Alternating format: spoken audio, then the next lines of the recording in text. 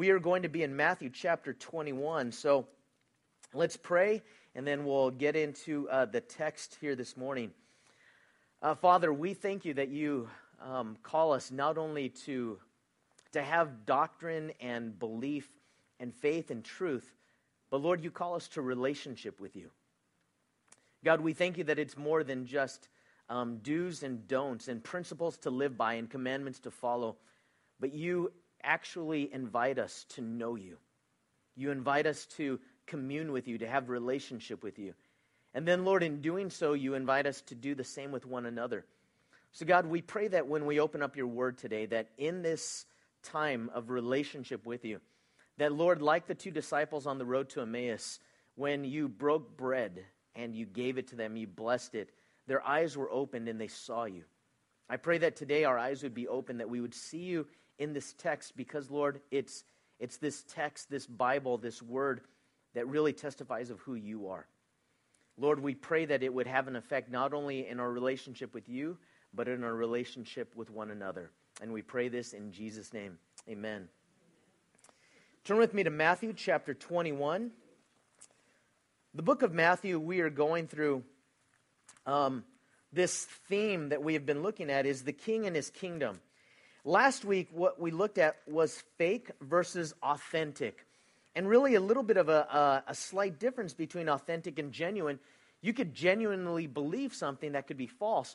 Authentic means that there's something that can be proven. It's something that is real. It's authenticated. And so when we look at being fake versus authentic, being fake is artificial, it's counterfeit, it's fabricated, it's phony, it's pretend. We don't want fake community. We don't want community that we pretend to like each other, but we don't like each other. We pretend to be happy to see one another on a Sunday gathering, but we're really not happy to see one another. We want something to be authentic. And authentic is something that is actual, it's credible, it's convincing, it's factual, it's legitimate, and it's real. So last week when we looked at Matthew chapter 21, we realized that worship and prayer and fruit and faith and all of these things could either be fake or authentic. Just like in the same way that we could do things with our hearts not really being there. And I think that when we consider this relationship with Christ, just imagine if you were paid and you received money to be someone's friend. Now that's kind of a crazy scenario, but let's just say that someone said, hey, here's this person, they need friends, and they always come to me, and so I don't want them to always come to me, I want them to come to you also, so here's some money, and I want you to act like you're a good friend to them. I want you to call them once in a while, check in on them, I want you to see how they're doing when they're sick, I want you to visit them, if they have a performance, I want you to be there at their performance, and imagine you did all of those things. You were there for them, you went to their performance, you visited them when they were sick, you called them, and the person doesn't know that it's fake. The person doesn't know that you're being paid. When that person finds out, what does it do to the relationship? Destroys it. It's not even neutral. It's negative. It's not even neutral. In fact, now it's anger. Now it's resentment. Here's the thing that I think is very interesting when it comes to our relationship with God, is that he knows us. See, we could fake other people out. We can't fake out God. And yet sometimes, I think as human beings, we could even try. We could say, God, look, I'm reading the Word, I'm at church, in fellowship, I'm doing these things. And sometimes we could go through the motion, and God wants something more authentic than that. In fact, this morning we are going to look at the message, and really the title is Authority and Obedience. And continuing on, last week we looked at the triumphal entry, and then we looked at Jesus cleansing the temple, and we looked at him cursing the fig tree.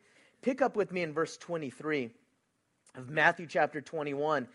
It says, now when he came into the temple, the chief priests and the elders of the people confronted him as he was teaching, and said, by what authority are you doing these things?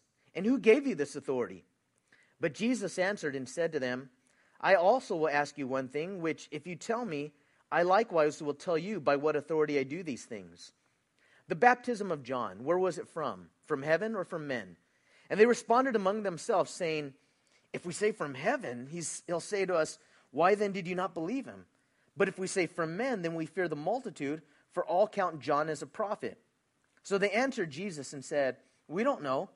And he said to them, neither will I tell you by what authority I do these things. But what do you think? A man had 2 sons, and he came to the first and said, son, go, work today in my vineyard.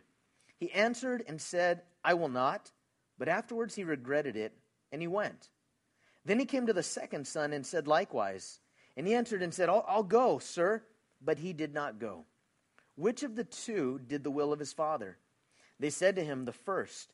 And Jesus said to them, assuredly I say to you that tax collectors and prostitutes entered the kingdom of God before you. For John came to you in the way of righteousness, and you did not believe him. But tax collectors and harlots, they believed him. And when you saw it, you did not afterward relent and believe him. This morning, the question is really going to be about authority.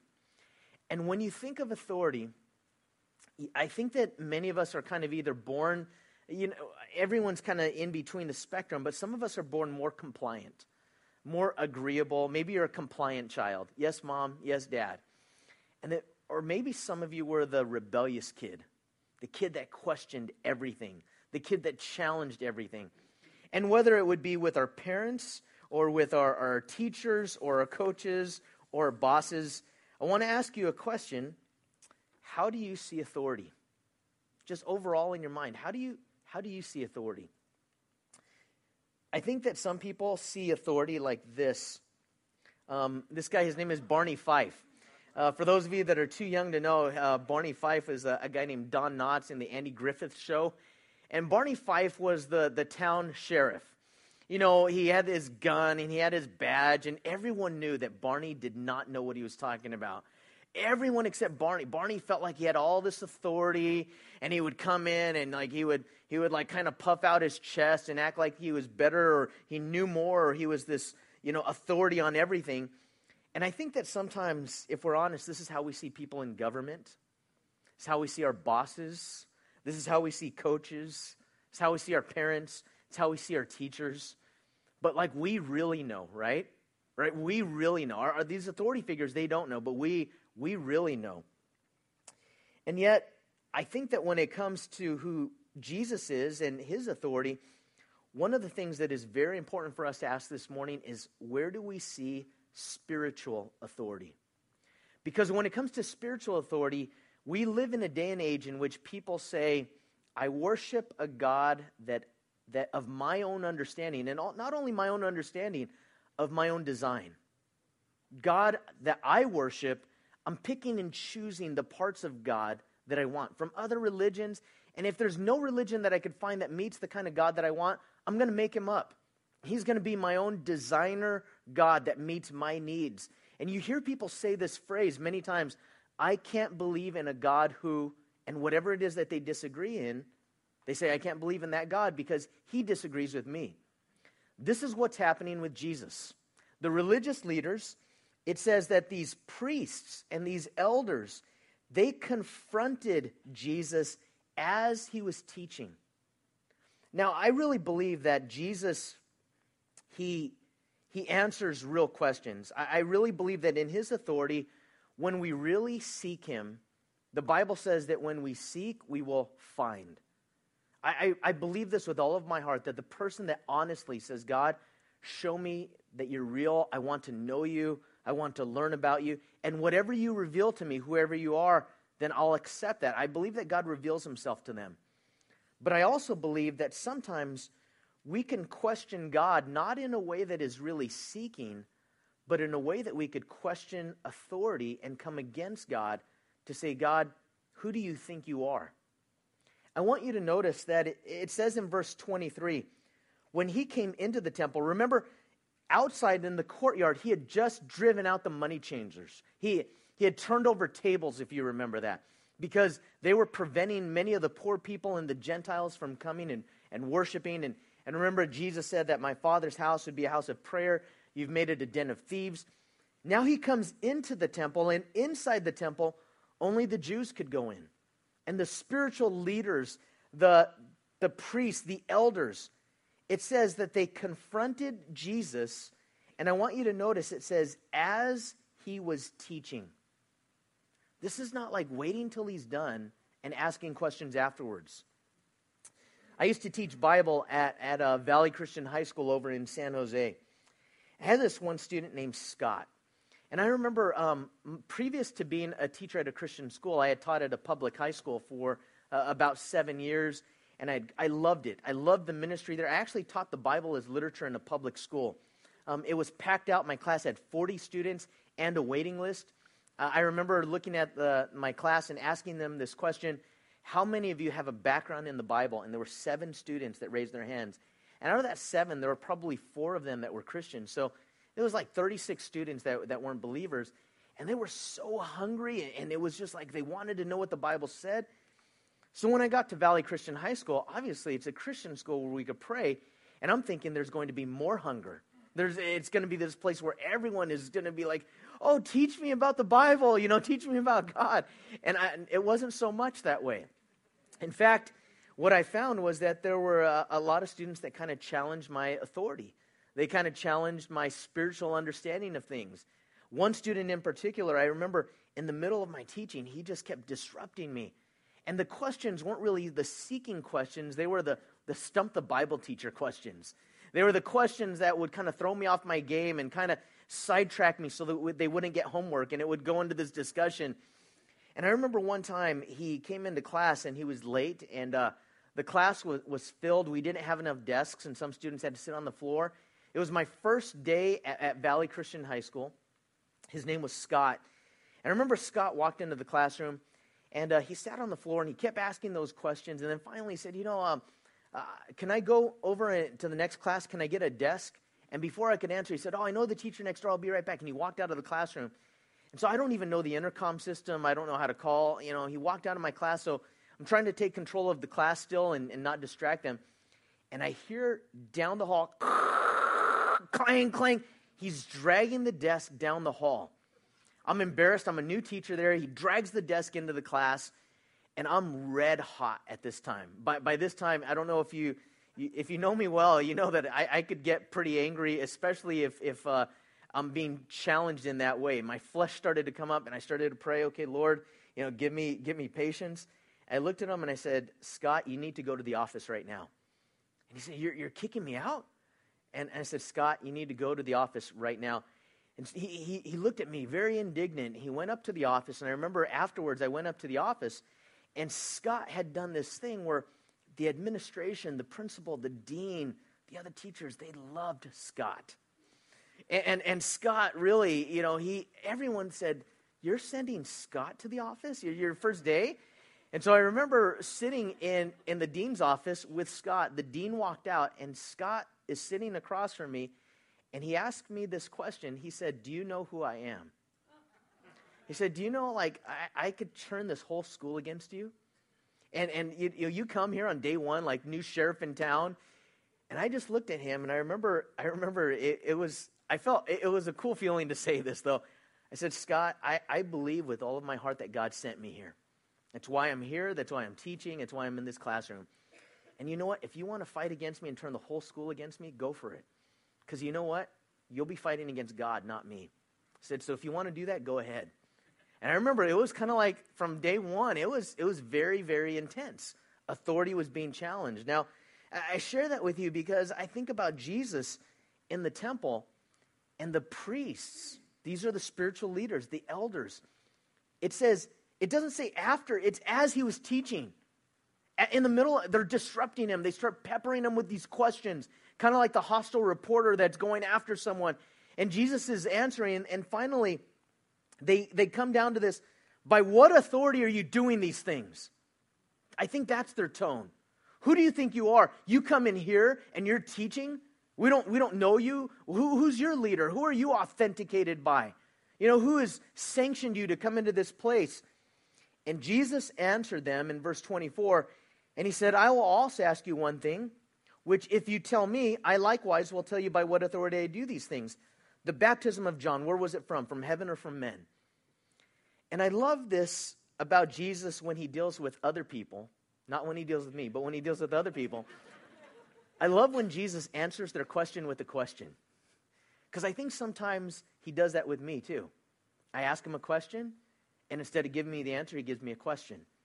And I think in giving us a question, if you're a parent, and you have a son or a daughter, especially when they're very little, and they come to you with this question, Mom, Dad, what are we doing today? What does that really mean? It means I have a plan, and I want to know if my plan is going to work. So sometimes I'll ask them a question. I'll say, oh, what did you have in mind? Oh, I don't know. I was just wondering. Oh, why were you wondering? I'll keep asking questions sometimes, and they just kind of want answers. See, Jesus kind of looks through their motive, and I don't really think that they're honestly asking about his authority. I really think that they're confronting him. As it says in the text, they confronted him. They interrupted him. And they reasoned among themselves, and Jesus, knowing this, it says they reasoned among themselves, saying, well, if we say from heaven, if John's baptism is from heaven, he'll say to us, why didn't you believe him? But if we say from men, we fear, notice their motive, we fear the multitude, for all count John as a prophet. So they answered Jesus and said, we don't know. Isn't that a cop-out sometimes? Have you ever questioned, I don't know. And sometimes this is what they say back to Jesus, we don't know. And one thing that's important to see here is that the fear of men is a snare. The Bible says that in Proverbs, that the fear of man is a snare, but it says that the fear of God is the beginning of what? It's wisdom. So these people were more concerned with what other people were thinking than with what God thinks. And there's a danger if our opinion of Jesus is shaped by what others think. And sometimes we form our opinions about Jesus based on what other people's opinions about Jesus are. We kind of want to test the waters and find out, what is the popular opinion poll on how people see this issue or how people see Jesus. I think we live in this day and age of information, public opinion polls. I just think it would be really incredibly difficult to be a Christian politician today. I mean, almost impossible. I know it's possible with God. All things are possible. Almost impossible. Because so much of it is based on opinion polls. Hey, what are we going to do on this policy? What should we decide? Well, let's take a poll. All the people are saying this. Okay, therefore we should do this.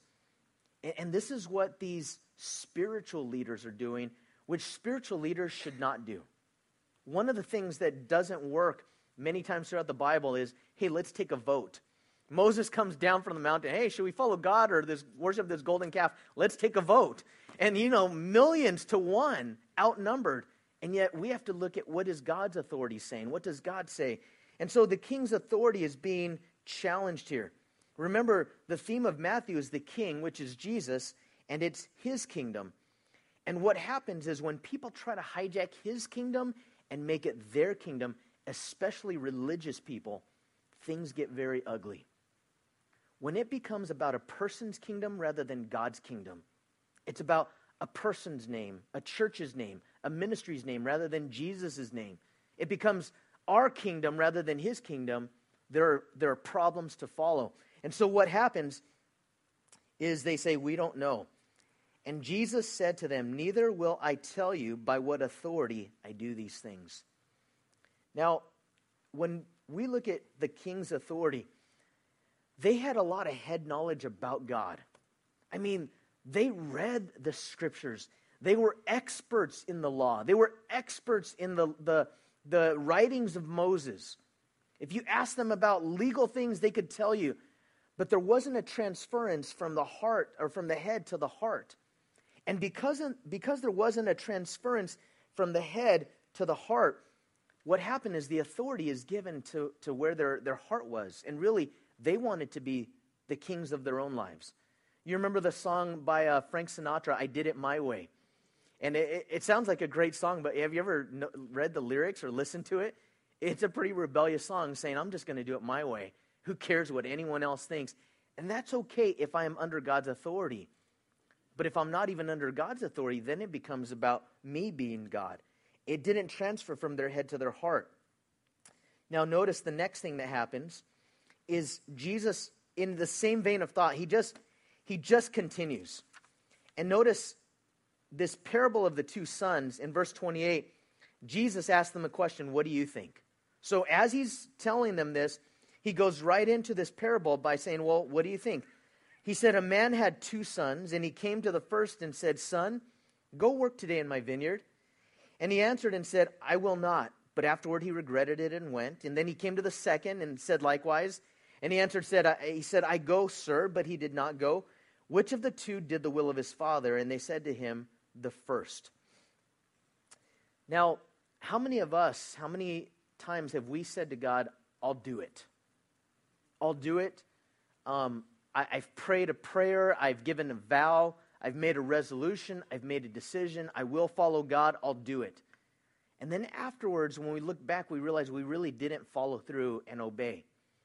And yet, how many of us also know the testimony of, at times, we said, no way, I'll never do it. And then reluctantly over time, then finally getting to a place of saying, God, I'll do it. Think of some examples maybe in your own life where you've said no initially, but then God changed your heart. And times maybe where you said yes, and maybe you changed your heart and you changed your mind. I've heard it said before, and I used to laugh at it. I didn't think it was true, where people said, never tell God what you won't do. Like, I'll never do that. And I always laughed at that. I didn't think it was true, but I remember saying as a teacher, I will never become a principal. I will never go into administration. I'll never do that because I know the headaches that are in it. I know how much time it takes.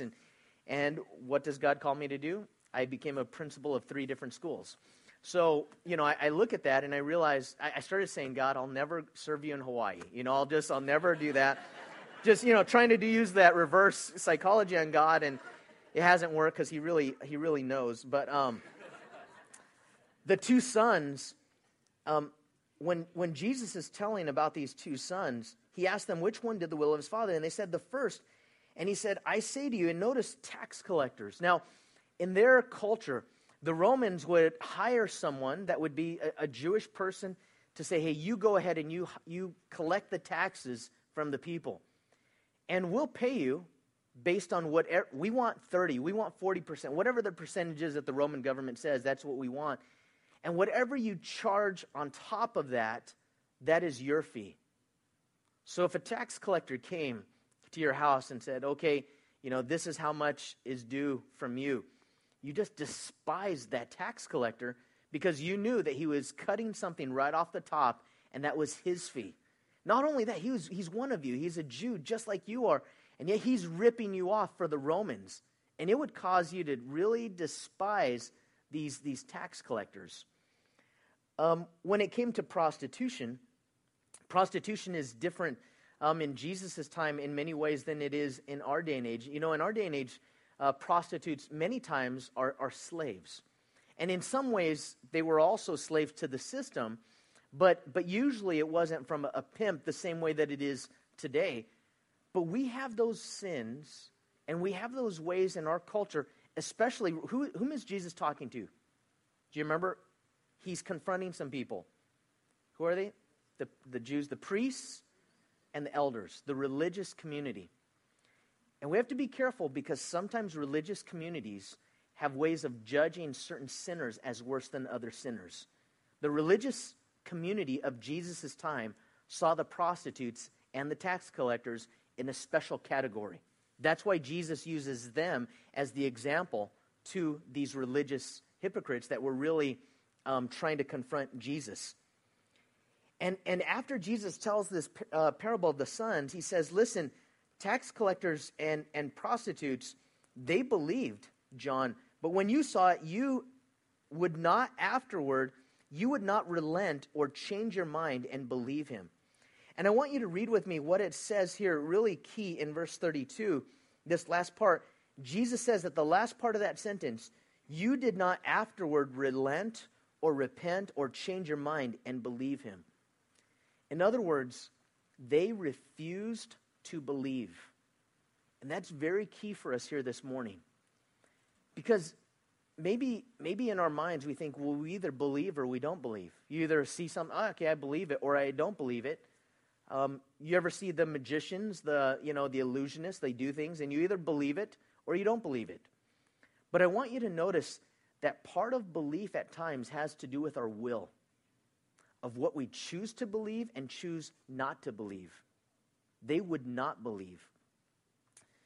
When we go all the way, sometimes we say, well, if I saw a miracle, I would believe. If I just saw a miracle, my faith, I would believe. If you go back to the Old Testament, I think other than the time of Christ, probably the generation that saw more miracles, more signs and wonders than any other generation was the generation that Moses led from Egypt through the wilderness. And they saw the Red Sea part. They saw manna from heaven, that God fed them with food that came from heaven. They saw the rock split and water come out of a rock. They saw miracle after miracle. They saw the plagues on Pharaoh when he wouldn't let God's people go. They saw miracle daily after miracle. And for 40 years wandering through the desert, and yet their clothing didn't wear out. They saw one thing after another. What does the Bible say was the reason why they did not enter into God's rest, into the promised land? It was because of unbelief. See, there are times that we could choose to believe and we could choose to unbelieve or not believe. Now, maybe you think, hey, that's crazy. If you think that that's crazy, then you might be maybe a little bit older, because generations are changing the way that they see things. It used to be that if you could prove something to be true, you could say, well, you know what? You proved it. You gave the evidence. I believe that. Let me explain to you what happens with this generation that is in high school going into 20s today. Okay, you've shown me that, and that makes sense, and I see, but you know what? I just choose to believe this. This is my truth. And our world is becoming a much more relativistic society than it ever has been. And Jesus is showing us something that all the way back from the time of Christ, he's showing us you could choose to believe whatever you want.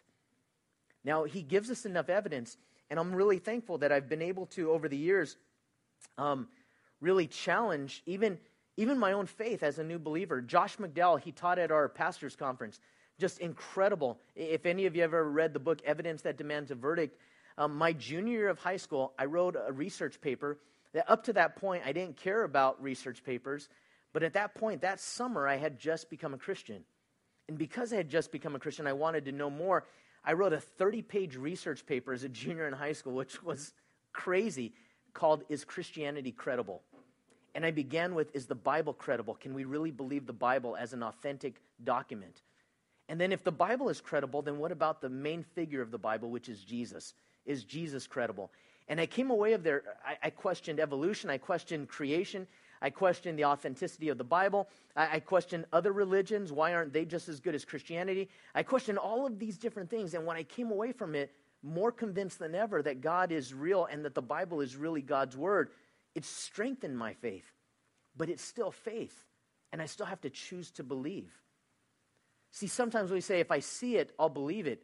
But when God gives us enough to go on, really what happens is when we believe it, we begin to see it.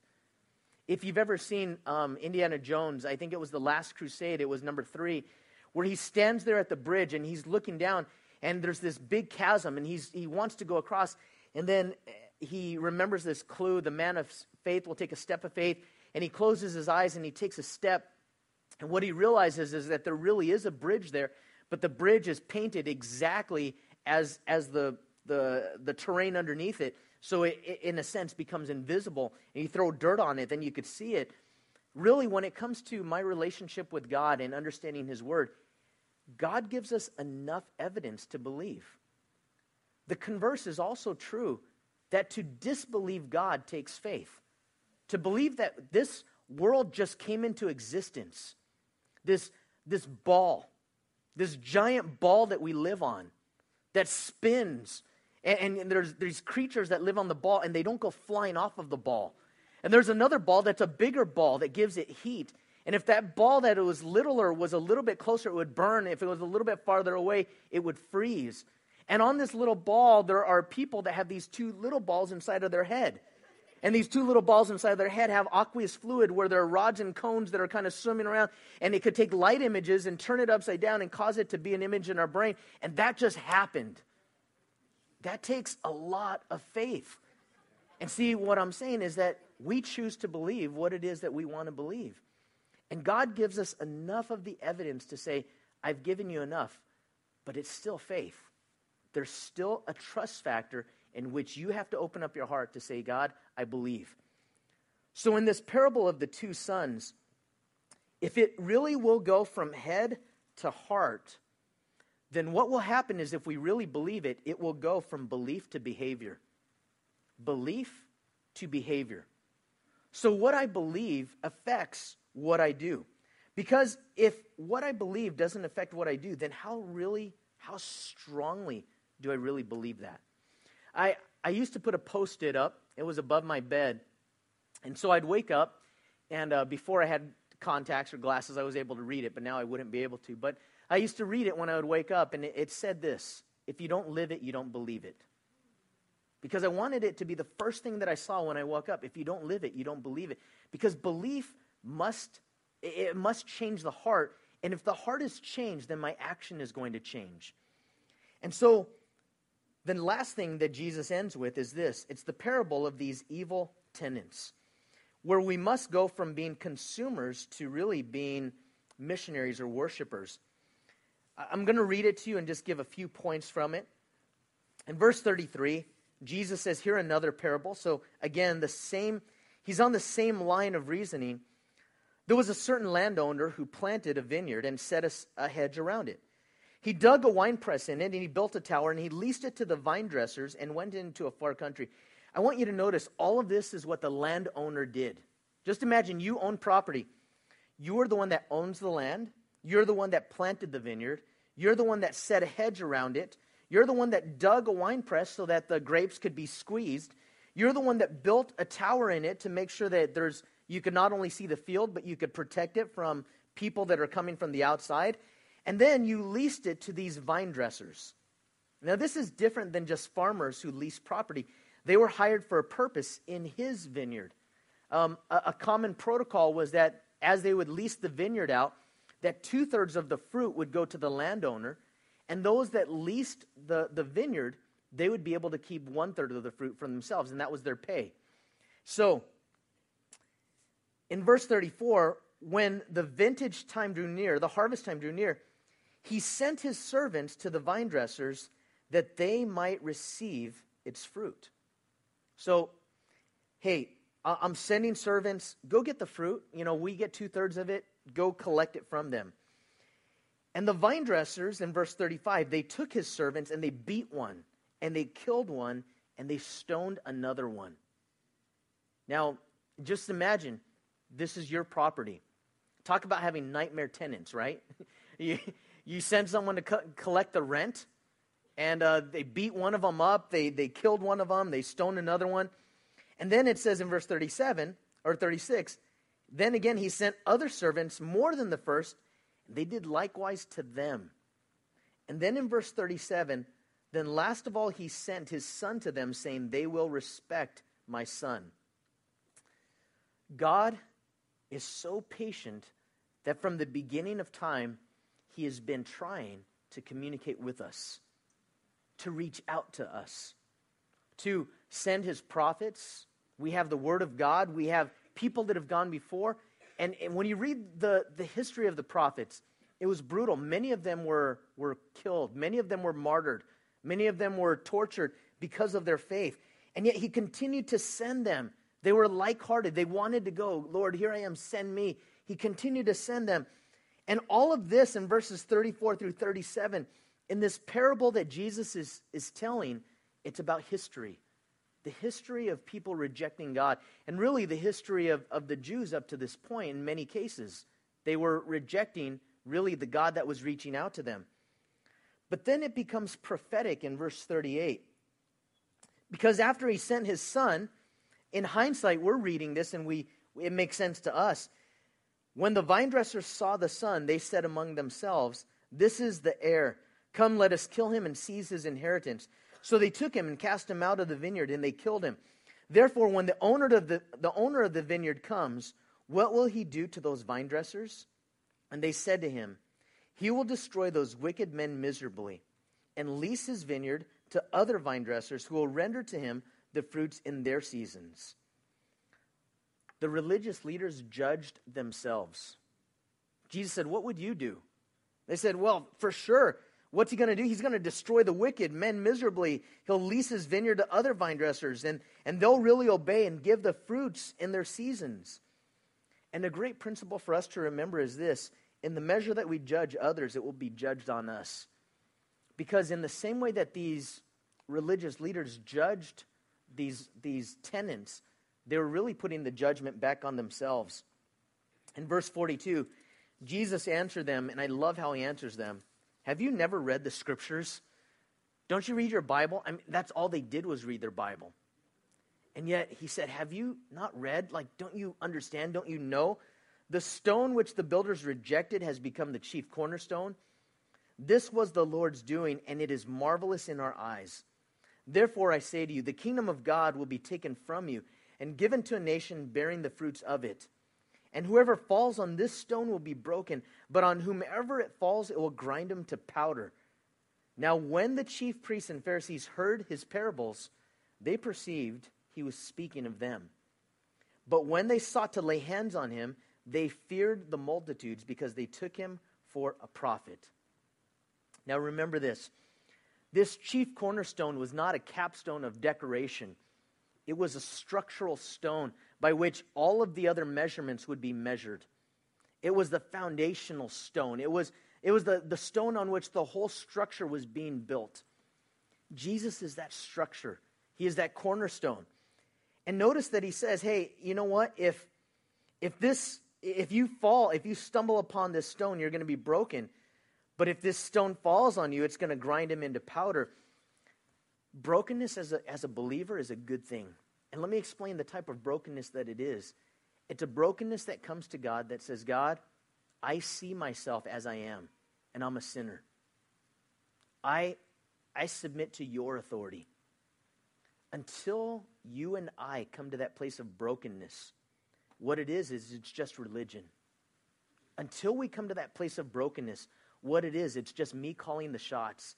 And I want God to be the blessing machine that fits into my paradigm. But when brokenness comes, it comes in tears at times. At times it comes from a heartfelt understanding of God. You are God and I'm not. And sometimes it even comes out of anger. Sometimes the brokenness comes because we are so angry at God because of things that have happened to us, of things that have happened to our loved ones. That's our stumbling block. How can I believe in God when this person was a good person and they died of this disease? How can I believe God when this person is a good person and they lost their job or this happened to them? And those things happen, and sometimes that's that stumbling block. But you know what? When a brokenness comes, the Bible says that God says in his word to us, a broken and contrite spirit God will not despise. When we are broken before God, that's the place where God can come in and we could experience the love of Christ. But if we want to just harden ourselves before God, then the same truth that softens some, it hardens others. This morning, is God's truth softening your heart or hardening your heart? I pray for each of us that it doesn't harden us because we're too stubborn. I pray that it softens us to say, God, maybe this area of my life in which I haven't given you authority, I want to give you authority. I'm scared. I'm really scared to do it, but I trust you. God, this area of authority in my life when it comes to relationships or finances, or this area when it comes to a sin issue, God, I'm really scared, but I believe you, and I'm going to trust you. And when that happens, we experience the love of Christ. I want to close with these applications, and then the bottom line. Obedience is how we worship. Love and obedience, they go hand in hand. Obedience was a really weird word for me when I first became a Christian until I started to know who God was. Delayed obedience is better than not obeying. Maybe you haven't obeyed up to today, up to this point. It's not too late. Remember, which one did the will of his Father? It's the one that finally obeyed. Maybe God is just waiting for me to finally obey. When he says to do it, then do it. And here's the bottom line. To know him is to love him. I can't help but the more that I know about God, the more that I know who he is, the more that I experience God, the more that I love God. And I can't also help but to realize that the way that I love him back is really to obey him. Because in doing so, he wants what's best for me. He wants what's best for you. I want to close with prayer. And as I close in prayer, and invite the worship team back up. If you are visiting today, we're glad you are here. We hope that you feel that this is a place where you could come and worship God together. We pray that if you're looking for a church home, that maybe this is home to you. But when we give, we don't do it out of guilt. We don't do it out of pressure. We do it because it's something that we're doing out of gratitude towards the Lord. This is personal between me and God. This is an act of worship. This is what we do as Christians to follow the Lord. And we're going to respond as the worship team leads us, not only in giving, but in worshiping. And in the worship time, I want to ask you, between you and the Lord, if there's an area of delayed obedience, an area where maybe at one point in time you said, God, I'll do it, but you still haven't. Maybe there's an area of, you said, I won't. I'll never do that. And yet the Holy Spirit is working in your heart right now. It begins by saying, God, I will choose to open up my heart to say, Lord, if you are real, then show yourself to me. I want to worship you. I want to know you. Jesus, come into my life. Jesus, I want to follow you. I don't know all that means, but I want to follow you. If you want to do that this morning, you'll have an opportunity to do so. And finally, to respond in obedience to those areas of life that you know that God has spoken to you about. Don't procrastinate when it comes to spiritual things. When I procrastinate in spiritual things, I only hurt myself. I really only hurt myself. It doesn't make it easier when I avoid the difficult things. It only makes it harder. Now let's pray. Father, this morning we want to thank you. We thank you that you desire community, relationship, that you desire to know us and for us to know you. And so, Lord, we want to begin just in our time of prayer, in our time of worship through song by saying, you are God and we're not. Lord, may it first of all just begin with that. We don't want you to put us in our place. We want to put ourselves in our place. And we want to say, Lord, you are God and we're not. And in our finite understanding, there is still so much more for us to learn about you. Lord, the more that we get to know you, the more that we realize how much you love us. The more that we realize how much you have given in order for us to come into that relationship. And we thank you. Lord, for those of us that are believers and this is our home church, we give to you, Lord, not out of guilt or compulsion, but Lord, because we're grateful and because it's an act of worship. But Father, we don't want to put on pretenses and we don't want to sing and give while there is still an area of disobedience in our lives. So Lord, help us to obey. Even in our fear, even in our difficulty, help us to believe. Father, if there's anyone here that has never received Christ as the Lord and Savior, I pray that today would be the day of salvation. And if that's you, if you've never prayed this prayer, then open up your heart to the Lord and ask him in. Ask him to fill your heart with his love. Ask him to forgive you. Ask him to make himself known to you. And I believe with all of my heart that prayer that is said in faith is heard by a God that has been seeking you. So Lord, we thank you. We worship you. We ask that you would take this time now and Lord, minister to our hearts as we worship you. And we pray these things in Jesus' name. Amen.